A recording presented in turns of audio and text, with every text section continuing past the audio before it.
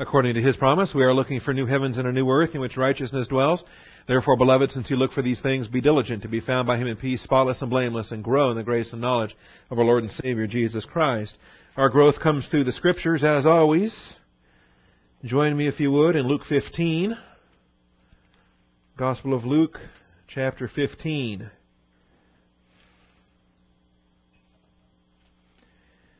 Parables of the lost sheep, the lost coin, and the lost son.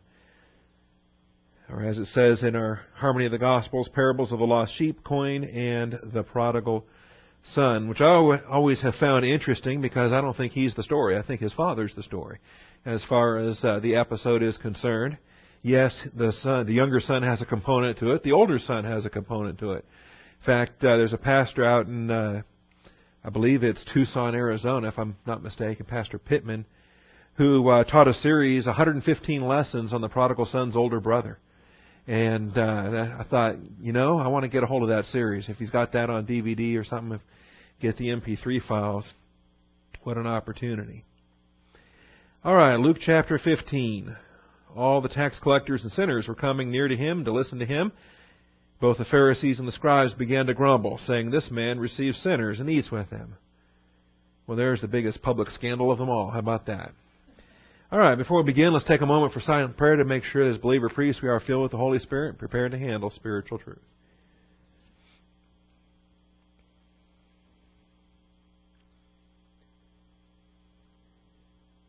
Most gracious Heavenly Father, we do thank You for the truth of Your Word, and we thank You for today, the blessing that we have on this day to assemble together for prayer, to come together for instruction. And Father, we ask for a setting aside of distractions and any subjectivity of our own making, Father, our own daydreaming, imagination, worries, whatever it might be, Father. Lock every thought, take every thought captive in obedience to Christ Jesus. Humble us, Father, under the authority of Your Word. We thank You in Jesus Christ's name. Amen. All right, this is episode 23, if you are tracking the Harmony of the Gospels. Episode 23 in the last Judean and Perean ministry of Jesus. And it comes right on the heels of chapter 14. And you recall, as chapter 14 was coming to an end, He challenged them, "He who has ears to hear, let him hear." And it turns out the ones with ears to hear were not the religious leaders. They were the tax collectors and the sinners. And in fact, the religious leaders had problems with it, as far as that goes. Point 1 then, 3 parables teach and emphasize the grace of God in restoring the lost. And depending on how you break it down, you either view this chapter as 3 parables or you view it as 1 parable told 3 times. I prefer to think of it in that way. But 3 parables teach and emphasize the grace of God in restoring the lost. And different pastors break it down different ways. Different scholars approach it different ways. I tend to think of it simply as the same story told with 3 chapters, 3 episodes, in 3 different contexts. There's one that appeals to the men, the workplace, shepherding, things of that nature, danger and combat on the high hills and so forth. One that appeals to the women in terms of the home and the lost coin. We'll deal with that. And then one that applies to all humanity because it references a loving Father and His beloved Son and what happens when we are out of fellowship and need to be restored to fellowship and the relationship there. So you can view this as either 3 separate parables or 1 parable told 3 times. Either way, if you get the point, then you've gotten the point and the chapter has done its job. But these are messages of grace. Interestingly enough, as I said a moment ago, it is the tax collectors and the sinners that have ears to hear. It is the tax collectors and sinners that have the ears to hear, not the religious leaders, not the scribes and the Pharisees. He that has an ear, let him hear. And I love the grace approach to Bible class, the grace approach to ministry. And anyone that's positive to the teaching of the Word of God is welcome to sit and learn in the lampstand of a local church. That's the way that it works. And there's no dress code. There's no membership requirements. There's no financial class and all the rest. And it was definitely a feature in the ancient world, and it is still to this day in many parts of the world, where your social status is a determinant factor whether you're welcome in a building or not. thank the Lord that such a thing, well, it's kind of minimized in our culture anyway, but even within American culture, there are classes and some folks that look down their noses on other folks and things of that nature. Well, praise God that it does not happen in a Bible teaching, doctrinal type local church such as here. If you want to hear the Word of God, then by all means, come sit down and hear the Word of God. You're all welcome, and that's the way that it works. So it does make an interesting contrast when you look back to chapter 14 and verse 35. He who has ears to hear, let him hear. And so who starts showing up? Well, he just opened it up and said, hey, you want Bible class? Come hear Bible class. And it's a great provision for anyone that, and obviously the ears is what you get when you are born again, that you are spiritually alive. Your human spirit is made alive. You have the ears to hear. You also have the eyes to see. You also receive the heart to understand. What a contrast, though, because the Pharisees and scribes, they have mouths to grumble. I left a word out on that screen. The Pharisees and scribes have mouths to grumble. What do you have? You have ears to hear, or do you have a mouth to complain? What is it? See, and for the tax collectors and the scribes, or for the tax collectors and sinners, they had ears to hear. The Pharisees and scribes simply had mouths to grumble. And there's the contrast.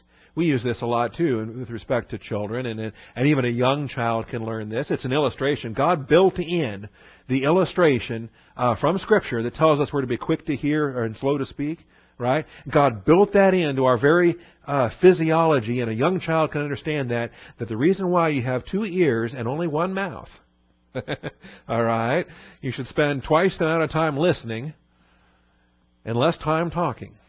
And that's the benefit there, see. And that's, of course, consistent with Scripture. Let each man be swift to hear, slow to speak, slow to anger. The imperatives that we have there. So this is the contrast that sets it up. Now, the conflict. I think everyone's so eager to get to the stories and to get to the excitement and joy about lost things being found, right? Sheep gets lost, sheep gets found, hooray, we're happy. Coin gets lost, coin gets found, hooray, we're happy, right? Son out there being an idiot comes back to his senses, we're happy, all right? And the same message told all 3 times is important that we grasp it, but we cannot lose sight of the conflict that launched the story in the first place. Because the conflict that launches the story in the first place is right here. The conflict in terms of these hooty-tooty, highfalutin, prideful, better-than-thou Pharisees that don't want the wrong sort of people to be a part of them, see. In fact, they deny that they are. They're not a part of them. And all of the pride that the Jews would have towards the Gentiles, the Pharisees would have towards other Jews that were not them, that were not Pharisees, that were not set-apart ones. They had terms for them. In any event, point C then. The conflict centered on the relationship and fellowship. The conflict centered on relationship and fellowship. Notice both components are right here. Let's just read through. It says, from verse 1, all the tax collectors and sinners were coming near to him to listen to him.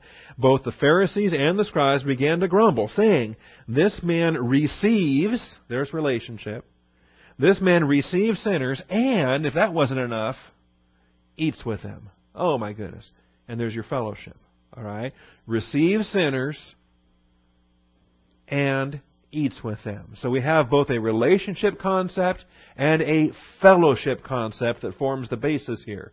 The idea of receiving, just in the first place, even having an entrance in the door, even being admitted onto the grounds, into the property, even being, under someone's roof, the Pharisees wouldn't even have such a thing, see, unless they deliberately were trying to set Jesus up for some kind of Sabbath breaking. I think that a couple of these occasions, like when they were in the Pharisee's house, like in chapter 14, he went to the house of one of the leaders of the Pharisees. They were watching him closely, and there in front of him was a man suffering from dropsy. Well, let me tell you something. For the last 10 years of this man's Pharisaical career, he has never had a dropsy victim in his house. Ever. See. It would be scandalous. He would be ruined among his Pharisee compatriots. All right? So this whole episode in chapter 14 was a setup from minute one. You just know that he was there. They were deliberately trying to, a guy needing healing in front of Jesus is like a cheeseburger in front of your pastor. I mean, it's just there to be eaten, right? It's just there. So, you know that when they sat that man up there, it was a trap. So anyway, back to chapter 15 then. The idea that he's receiving them, that he would even engage a conversation with them, or that he would welcome them into his teaching periphery. Now, keep in mind, again, it's a pecking order situation with their pride. The rabbis could build great names for themselves based upon the numbers of people that they had associated with them, the number of disciples, the ones that traveled with them on an itinerant basis from place to place to place. And so the greater those numbers were, the higher the esteem was for the rabbi. And then also, beyond the itinerant traveling disciples, the extras, the crowds that you can get in any one particular location. See, and it's the same thing holds true today. If right now, Sarah Palin's out there on her book tour, and she's going to these towns, and thousands are coming to these book signings, right? And that, I think, scares other people, that thousands are coming. And you ask, well, why is that? Why is this person attracting that kind of interest, right? Last year during the campaign, it was even a bit embarrassing because she's on the vice presidential ticket, and she's outdrawing John McCain at the top of the ticket. Why is it that his rallies had a third of the people that her rallies were having, kind of a thing? So that was too embarrassing for them, and they started scheduling joint appearances together. Well, so, the more things change, the more they stay the same. And today we still have some of the similar concepts, is that when you show up, what kind of crowd do you draw? See, musicians, when they come to town, do they need the biggest stadium around? Are they going to fill the Irwin Center? Are they going to fill the UT Stadium? Or, can they make do in a pretty much smaller little kind of rinky-dink venue kind of a thing? And the big acts, the top acts that can demand the larger crowds, demand the higher fees. See, it's just how it works. So, in any event, the Pharisees never, ever would have had such sinners and tax collectors. It's just beneath them. And even worse, any rabbis that tried to accumulate such rabble, all right, would be accused of being, underhanded or nefarious or stooping to unthinkable procedures to try to pad their numbers. Say, the only reason he can get such a following is because he's bringing in the riffraff. He's appealing to the masses, kind of a thing. And so it's really extraordinary. On so many different levels, and the hypocrisy especially too, because the riffraff and rabble, for the most part, this is an insane thing, they were very supportive of the Pharisees. The Pharisees were their heroes.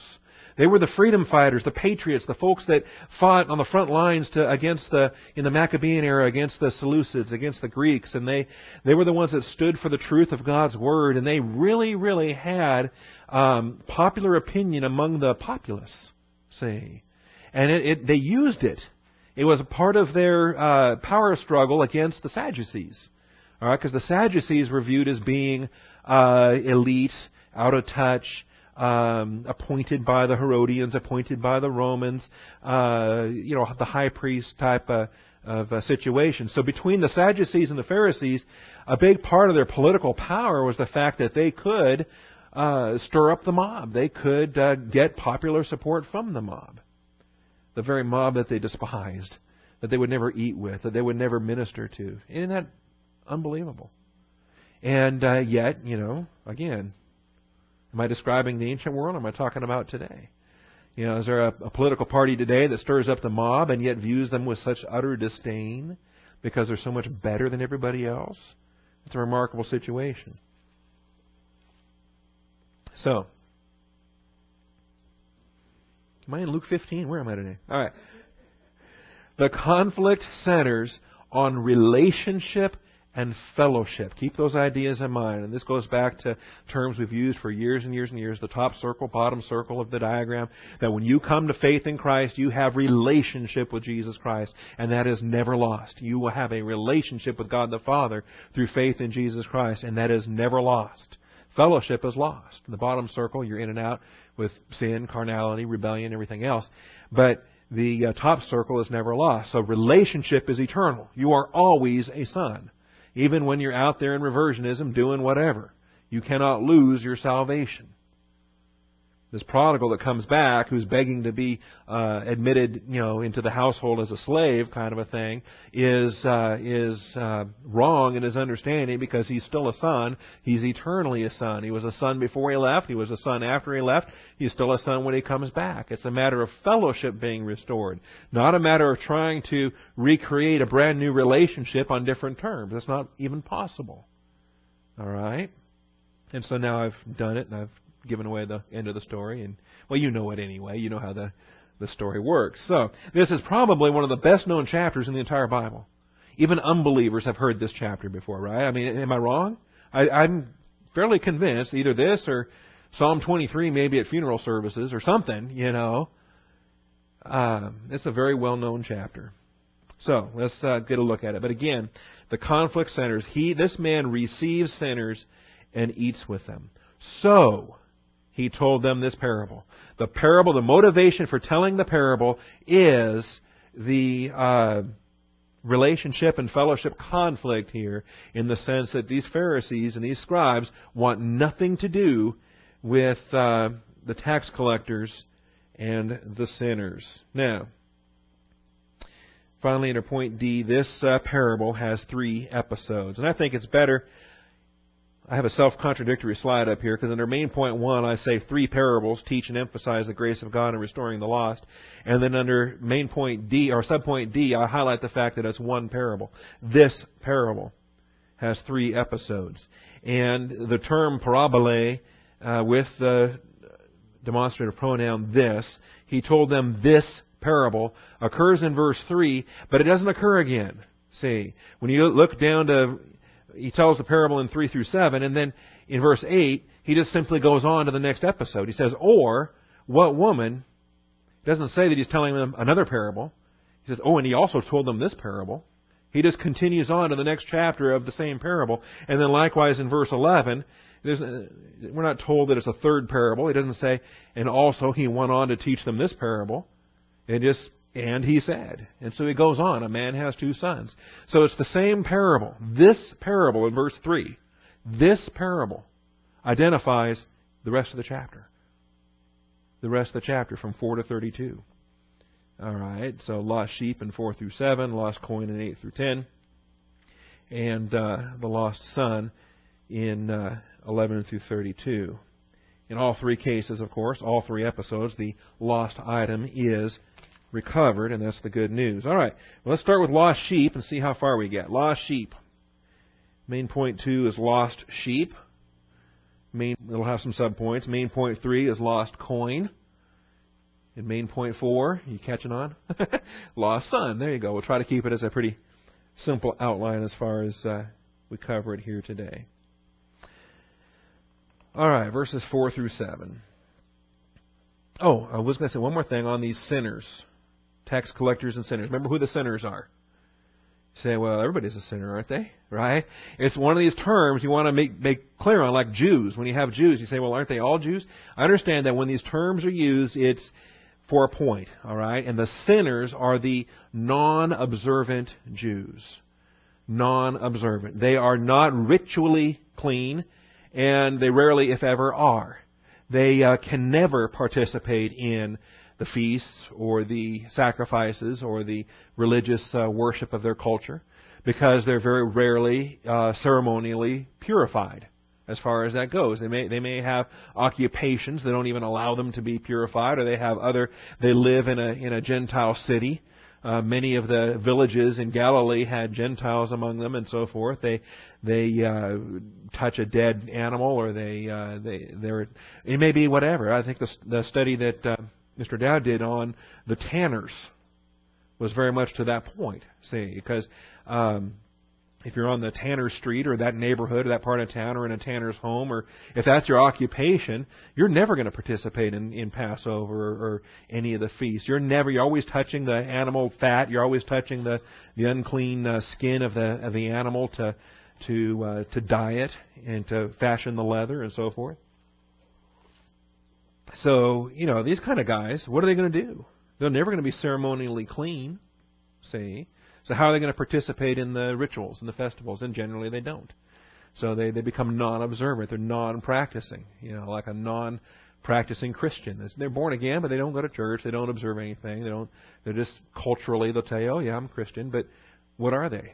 They're not operating in a local church. They're not pursuing their spiritual gift. They're not fulfilling soldier, ambassador, or priestly function. They're just simply non-observant.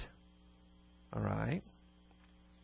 In fact, I'd probably say maybe, hard to put a number on it, but the bulk of the Catholics I run across, they're non-observant. But they'll tell you they're Catholic. Oh, absolutely. Oh, I'm Catholic. They're not serious about it until they're getting ready to die or something. They need their last rites or they need, some kind of a thing. But they've done their ceremonies and they've done their rituals and now they can kind of ignore it for most of their life, kind of a thing. But don't you dare talk to them about the gospel or salvation or anything because they're, no, I'm Catholic. I'm okay. Non-observant. Okay. So the term sinners here, tax collectors and sinners.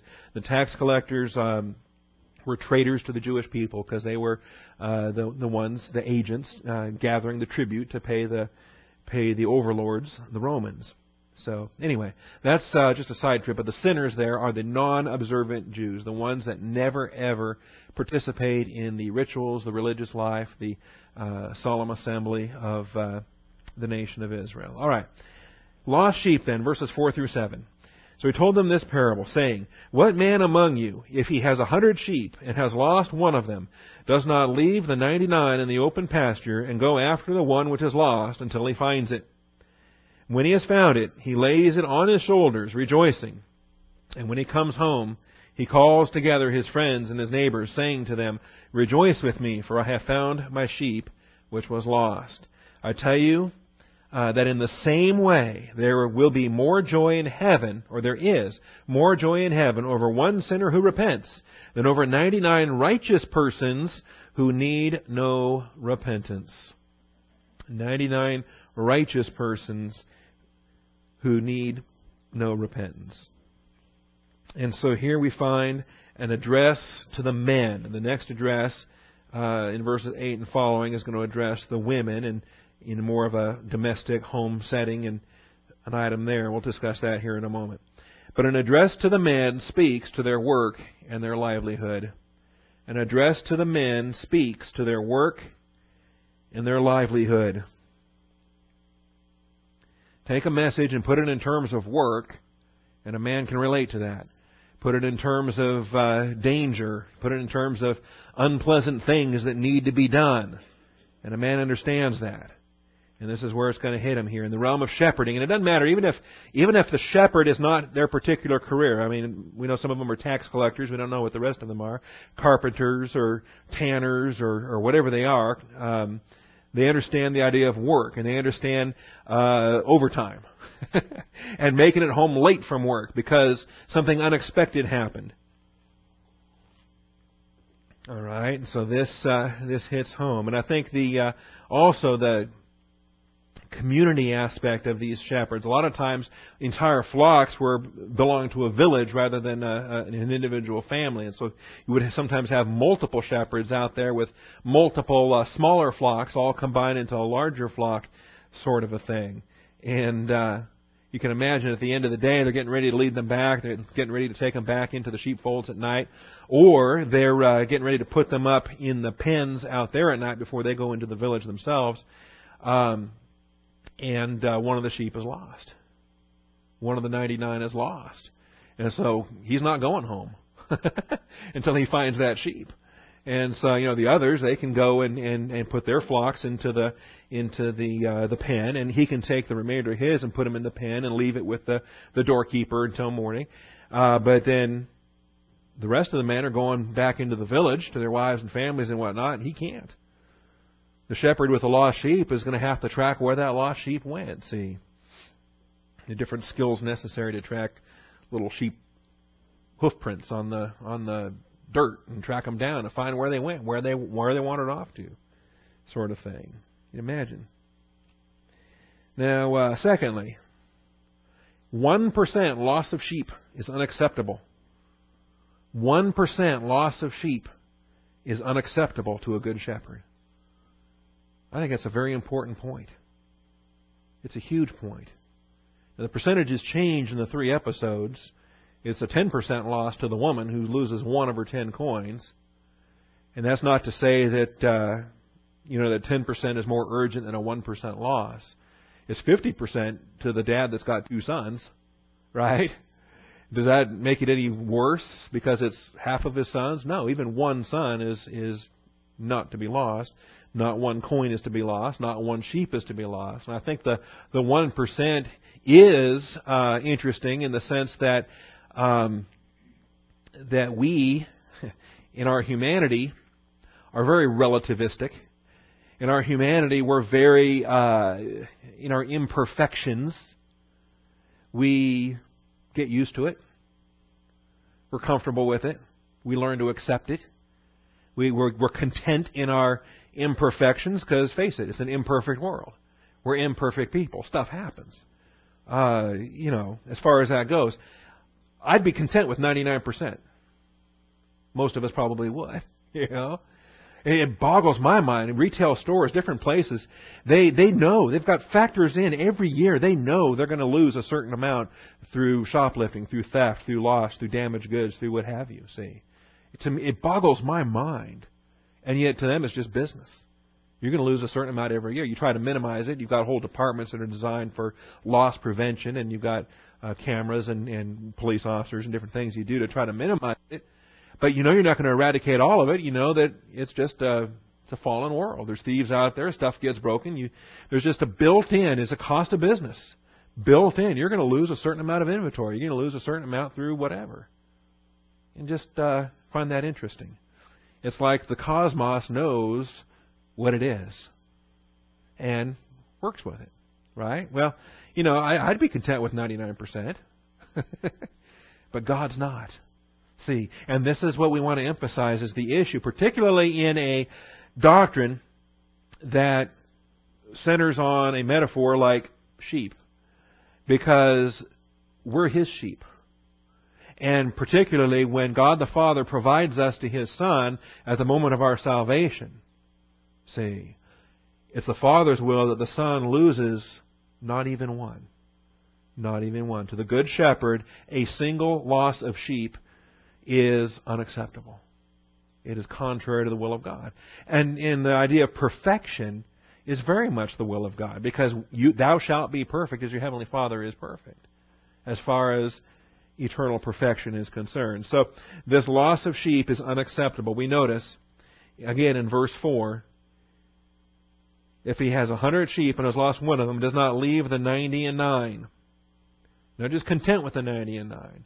You leave them. In other words, where they're secure, you don't just abandon them, because then you lose 99 while you're looking for the one. Okay? So you leave them, presumably again in that pen we studied in John 10, or with the other shepherds, or somehow they're not abandoned, they're not neglected. And you go and you find the one. See, you go and you find the one. This is a principle. We addressed this in our shepherding ministry workshop Sunday night. And we've got to have the recognition, of course, that there's the good shepherd, and then there's the under shepherd, the human being that is assigned a particular local church here on planet Earth. See, and quite clearly, Jesus Christ is the good shepherd, head of the church, and I am the under shepherd, pastor of Austin Bible Church. So you've got the good shepherd, you've got the under shepherd, as far as that goes. And between the two of them, one of us is omnipresent, and the other one of us is not. All right? And so when it comes to leaving the 99 and going out there to find the lost sheep, who's the one suited to doing that? See, because he can go out there, find that lost sheep, and he's not abandoning the 90 and 9. You understand? Whereas the human shepherd is monopresent and under an imperative in 1 Peter chapter 5 to shepherd the flock of God among you. To shepherd the flock of God among you. And so anyway, we were addressing these passages just Sunday night, and I think it's important for the men that are in training to have an understanding on this. To have an understanding that the sheep that wander, the sheep that are gone, are no longer among you. They're out there in the wild. They're out there in the vulnerable to the wolves and so forth. And at that point, your shepherding becomes prayerful. Your shepherding becomes intercessory prayer, while the Good Shepherd is the one that can bring them back. Different components of things that happen there. So anyway, that's side trip, but it does relate to what we're dealing with here today.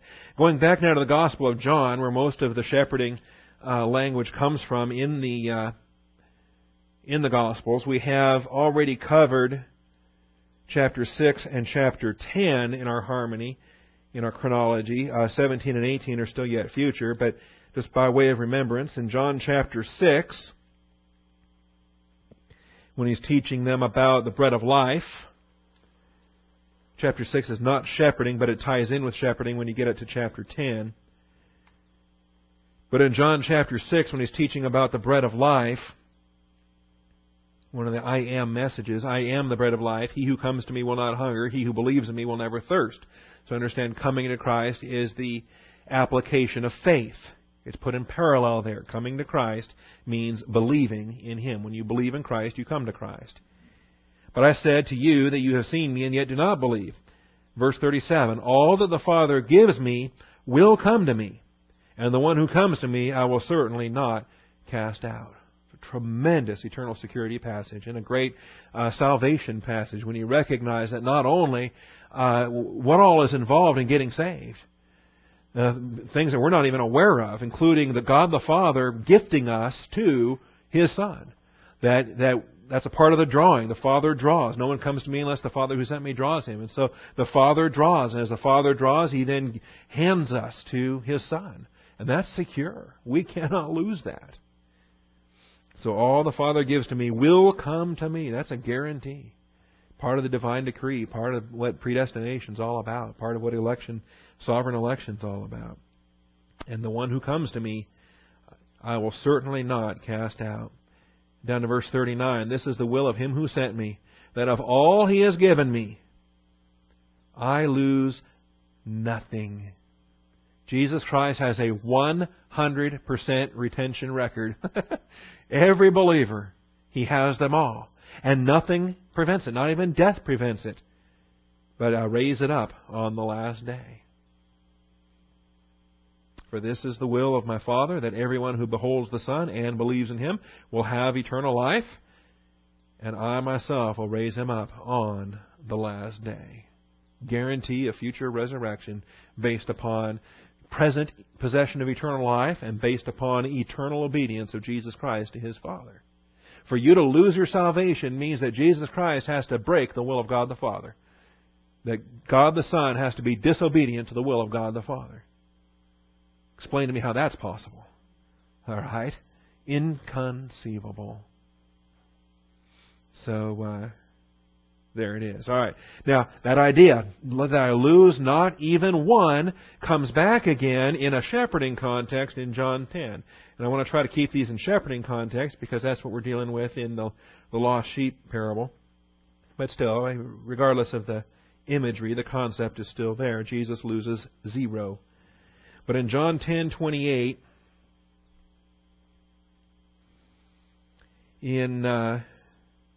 this is the great, I am the door, I am the good shepherd, earlier in the chapter. Verse 7, I am the door of the sheep. Verse 11, I am the good shepherd. Good shepherd lays down his life for the sheep. And then some of the other, the sheep language continues in verse 26. You do not believe because you are not of my sheep. That's why they don't believe. See, if the Father had drawn them, if the Father had given them to Jesus Christ, then all the Father gives me will come to me. And the one who comes to me I will in no wise cast out. But that doesn't include this crowd. They're not saved. And but if you do not believe because you are not of my sheep hear my voice, and I know them, and they follow me. Such an important concept. This is what was the key principle in Smithville, recognizing that they are a lampstand. They're not just a Bible study, but they're a lampstand. That they are a flock, and they hear the voice of their shepherd, and the shepherd knows them, and they know him. And that mutual reciprocal identification is a powerful concept that led to the unanimous conviction of their lampstand status in the will of God. See, and that's the way it ought to be.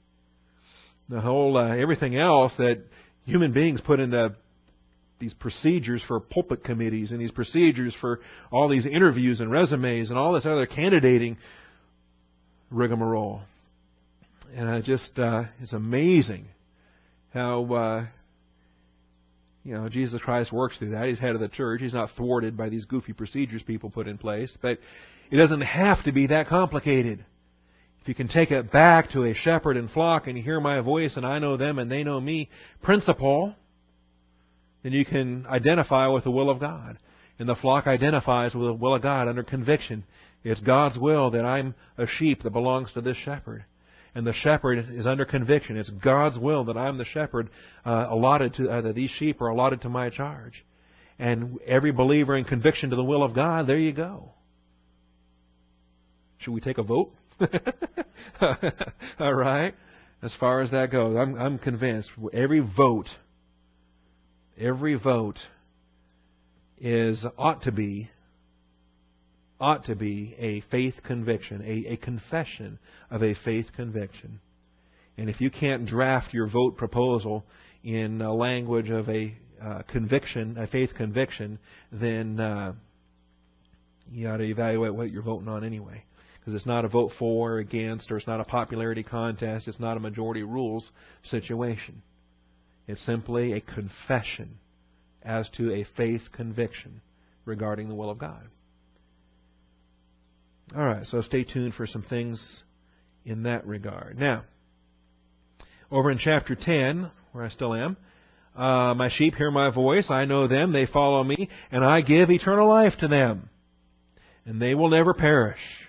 See, even if their physical body dies, they have eternal life. They cannot perish. And notice, no one will snatch them out of my hand. It's still in the shepherding context and snatching of a sheep. It's not going to happen. He's the good shepherd. My Father who has given them to me is greater than I, and no one is able to snatch them out of the Father's hand. Now, isn't that neat? I love that. Because the Father has given us to the Son. But that doesn't mean He's let go. See, He's given us to the Son, but He's still holding on. When the Son takes hold, now we belong to both. We're in both the Father's hand and the Son's hand. You notice that? My Father who has given them to me is greater than all, and no one is able to snatch them out of the Father's hand. I and the Father are one. So we saw in chapter 6 that to lose your salvation, Jesus has to disobey the Father and lose something that He's given Him, which He's commanded not to do.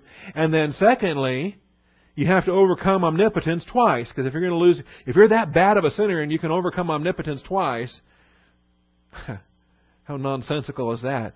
You are mighty enough to overpower God the Father's omnipotence and get out of His hand, and mighty enough to get out of God the Son's omnipotence and get out of His hand. You're held by two omnipotent hands. You're not that omnipotent. All right? No one is. I don't care how bad a sinner you are. There's no created thing, nothing in the heavens, on the earth, nothing can separate us from the love of God which is in Christ Jesus. I and the Father are one. And so, of course, they want to stone Him and all these other things. But the verse we're driving at is that 28th verse. I give eternal life to them, and they will never perish, and no one will snatch them, not even one. He retains 100% of every sheep that God gives Him. Now, there is one stated exception in chapter 17, and I don't think it's a clear exception to the rule. He does lose a sheep, but the reason why is because he was a phony sheep to begin with. In John 17, God the Father actually gave an unbeliever to be a disciple of Jesus Christ. And that was by design, in the plan. Interestingly enough,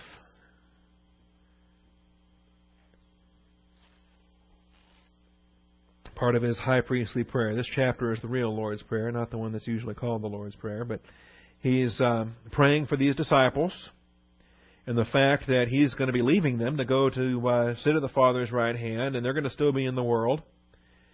And they're going to need to be kept from the evil one. And then verse 12, while I was with them, I was keeping them in your name, which you have given me, and I guarded them.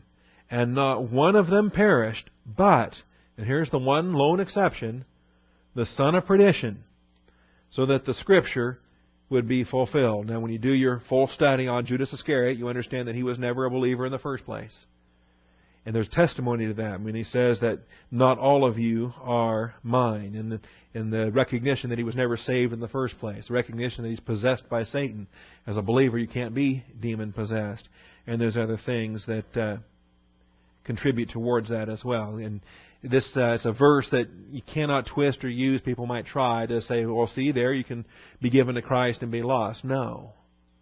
This is the one and only singularity of any sheep, quote-unquote sheep, but a soul that was given to Jesus Christ, that the Father knew and the Son knew right up front that it would not be a soul ever saved.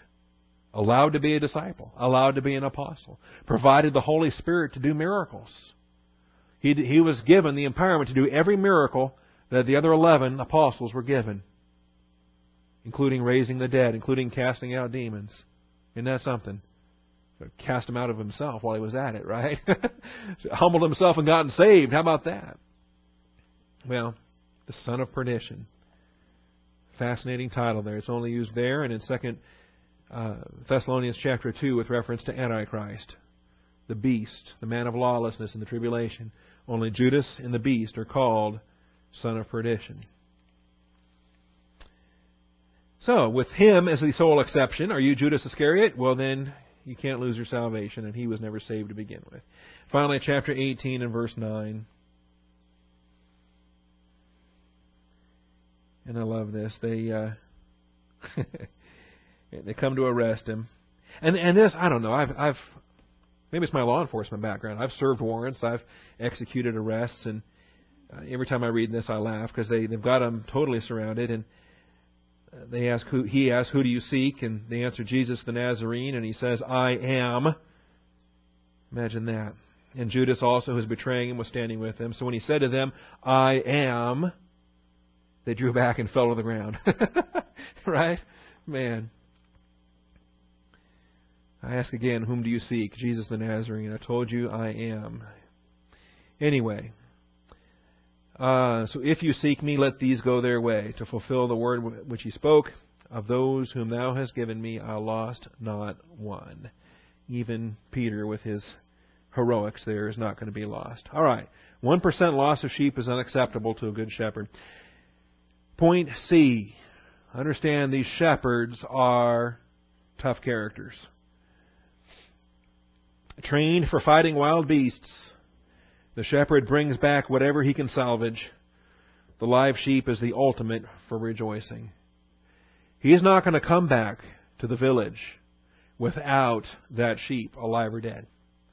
He will come back with, at the very least, a fleece, the remains.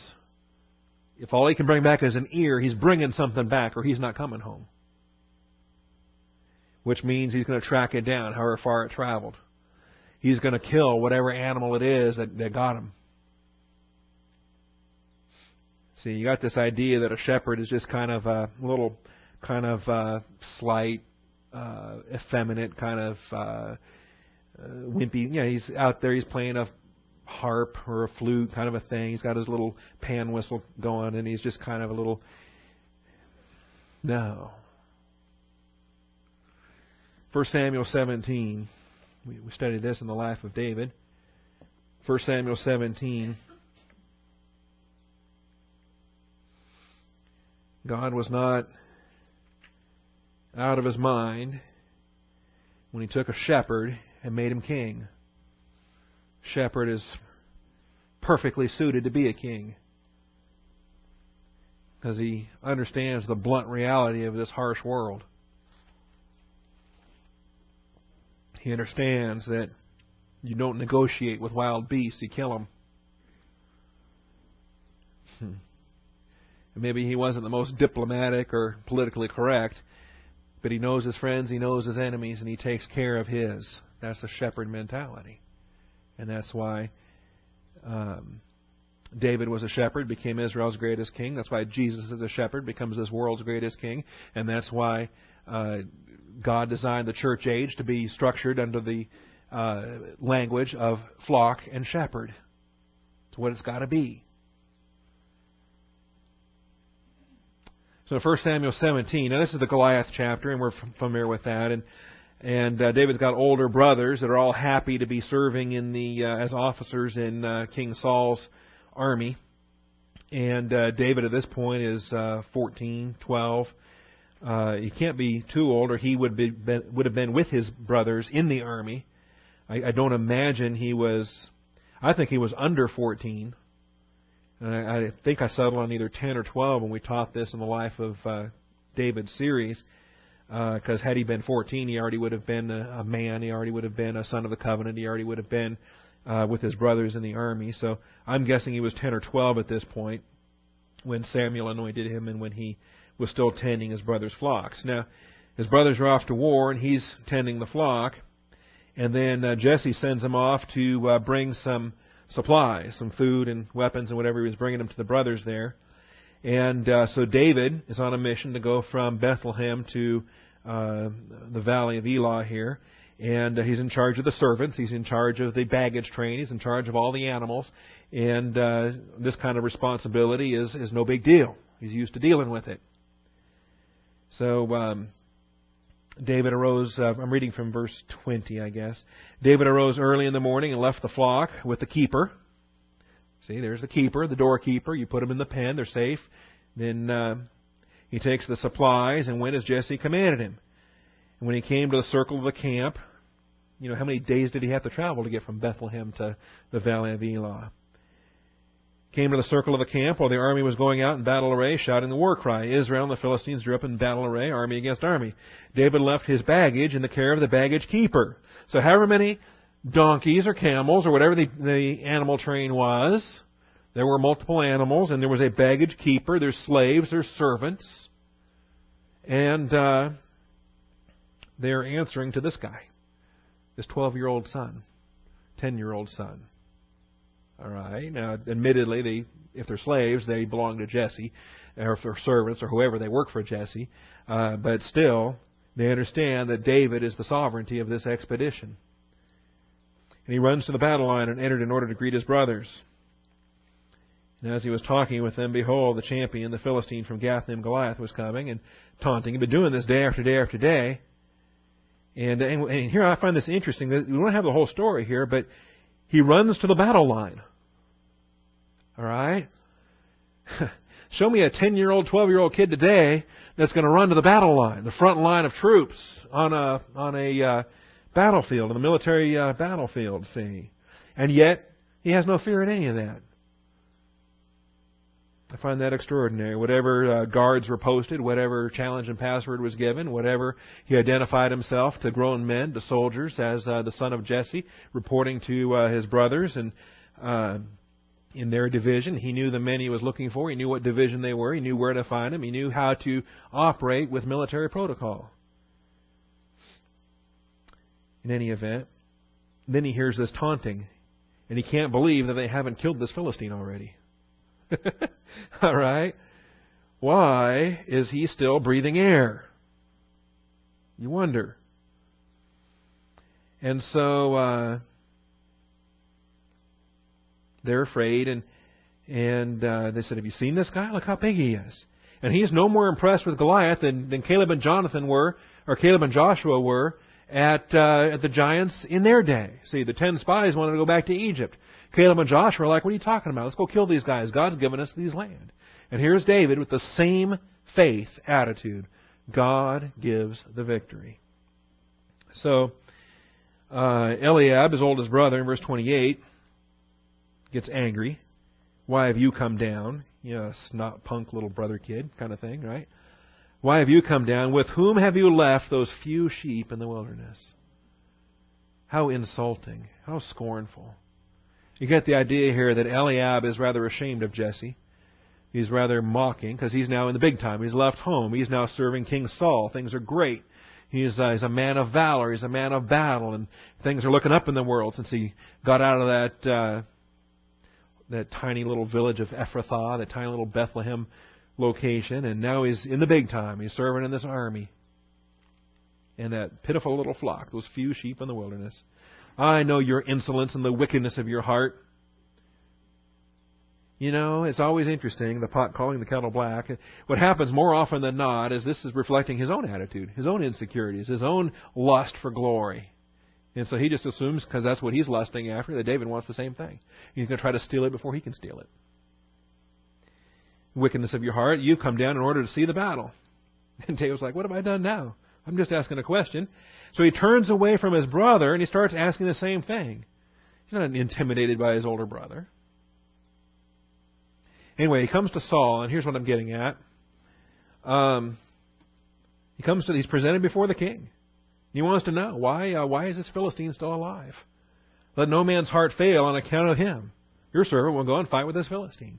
And you know how insulting that is. He's just eager to do it. 10-year-old kid, 12-year-old kid, let me go do it. I'll go kill this Philistine. And yet, he's basically telling King Saul, you're not man enough to go do it. I'll go do it. So Saul says to David, you're not able. You can't do it. Saul, in his human viewpoint, is all caught up on human ability. Saul's afraid he can't do it either. You're not able to go against the Philistine to fight with him. You're but a youth. Well, he has been a warrior from his youth. You're just 10 years old. He's been killing people since he was 10. But David said to Saul, your servant... Now here's all that's background to get to this point here while we give you the story on shepherding. Because shepherds are not pansies. All right? Your servant was tending his father's sheep when a lion or a bear came and took a lamb from the flock. I went running to Daddy and said, Daddy, Daddy, Daddy, there's a lion. Help me. Is that what he said? No. I went out after him and attacked him. And that's something. Nowadays, we don't even let our kids walk across the street to the park without an adult walking with them. All right? When a lion or a bear came, took a lamb from the flock, I went out after him and attacked him and rescued him from his mouth. Yeah, I mean, where is the sheep when the lion's running off with it? It's in his mouth. You know, the business end of the lion, we might say. And when he rose up against me, I seized him by his beard and struck him and killed him. And it's the same language that's used of Samson when he grabs a lion barehanded and kills the lion. There's no mention of a weapon here. Your servant has killed both the lion and the bear, and this uncircumcised Philistine... See, both the lion and the bear. How many times does this happen? It's just a day at the office. If you're a shepherd, it's normal. I've killed both the lion and the bear, and this uncircumcised Philistine will be like one of them. Who cares if he's 9 feet tall and 350 pounds? Doesn't matter. He's not a lion. He's not a bear. He's taunted the armies of the living God, and he needs to die. The Lord who delivered me from the paw of the lion and from the paw of the bear will deliver me from the hand of this Philistine. So Saul said to David, go, and may the Lord be with you. All right, trained for fighting wild beasts. The shepherd brings back whatever he can salvage. We got a minor prophet series coming up. One of those minor prophets is Amos. Amos chapter 3. How often do you turn to the book of Amos? You even know where it is? There's a table of contents in the front of your Bible. A little. Daniel, Hosea, Joel, Amos. Get to Obadiah, you've gone too far. You ought to know Amos. Amos is famous.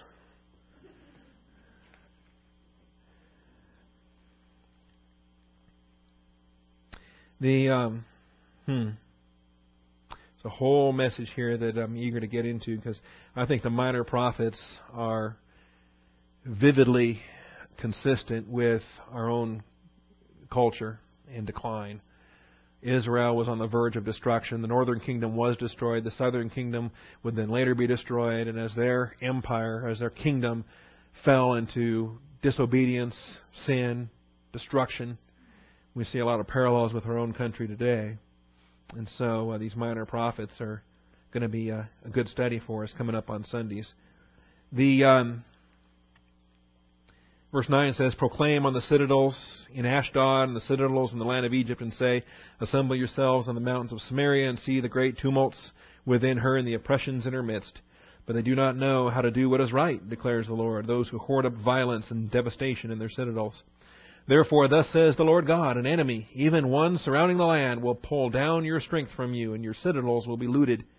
Thus says the Lord. And here's the metaphor, but it teaches what we're looking at today.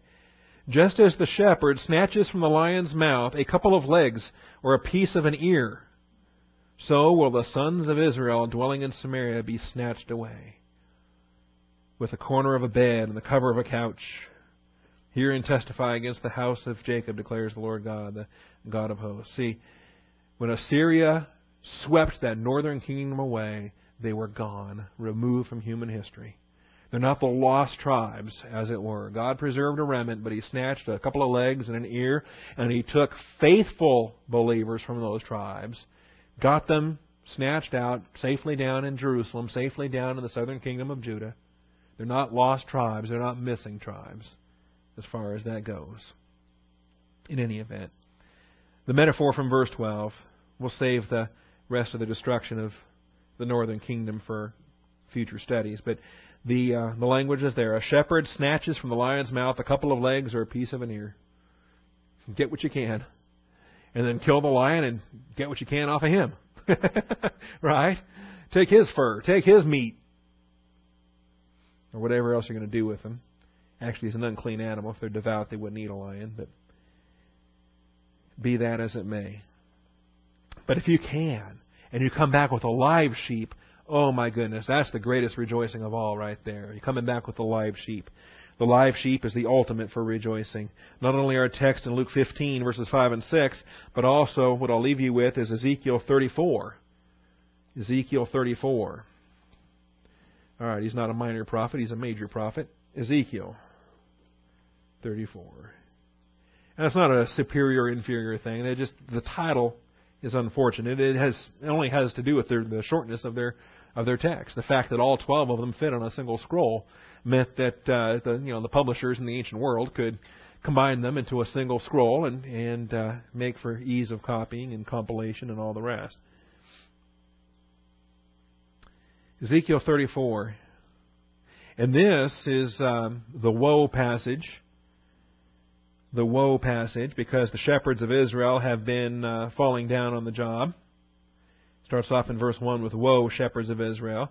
And you recognize that it's a metaphor used of the king, the princes, the tribal elders, the priests, the Levites, anyone in a spiritual shepherding capacity, husbands to their wives, parents to their children, tribal elders to their tribes, princes to their tribes, kings to their nation. Of course, priests and Levites, they would all fall under shepherding language. And they're not feeding the flock. They're feeding themselves, and they're dominating the flock. With force and severity, you have dominated them in verse 4. Terrible. If you're going to be the tyrant shepherd instead of the good shepherd in sacrificial agape love, laying down your life for the sheep, then the good shepherd is going to fire you. And so I'm against you, he says in verses 7 through 10. For thus says the Lord God in verse 11, behold, I myself will search for my sheep and seek them out. As a shepherd cares for his herd in the day when he is among his scattered sheep, I will care for my sheep. I will deliver them from all the places to which they were scattered on a cloudy and gloomy day. I will bring them out from the peoples and gather them from the countries and bring them to their own lands. I will feed them on the mountains. I think there's a lot of I wills here. You notice that? You ever consider a parallel between these I wills and Satan's I wills? It's an interesting study. Jesus Christ's I wills are all about being a good shepherd. It's a faithful, faithful study. But as for you, in verse 17, anyway, it's a great passage. I'm out of time. But this is what the lost sheep is about. And God Jesus is trying to get across to these Pharisees that the tax collectors and sinners are not to be scorned or dismissed or rejected or laughed at or considered as throwaways. They're sheep. They belong to the lost sheep of the house of Israel. And Well, we'll come back to that again. Lost coin. You don't just say, well, I still have 10. Cut my losses and be content. No, the number to complete it is 10. And if you lose one, then it's not complete. Anyway, we'll address that again next week. Thank you, Father, for this time. Thank you for our day today. Thank you for your grace and your mercy. We thank you in Christ's name. Amen.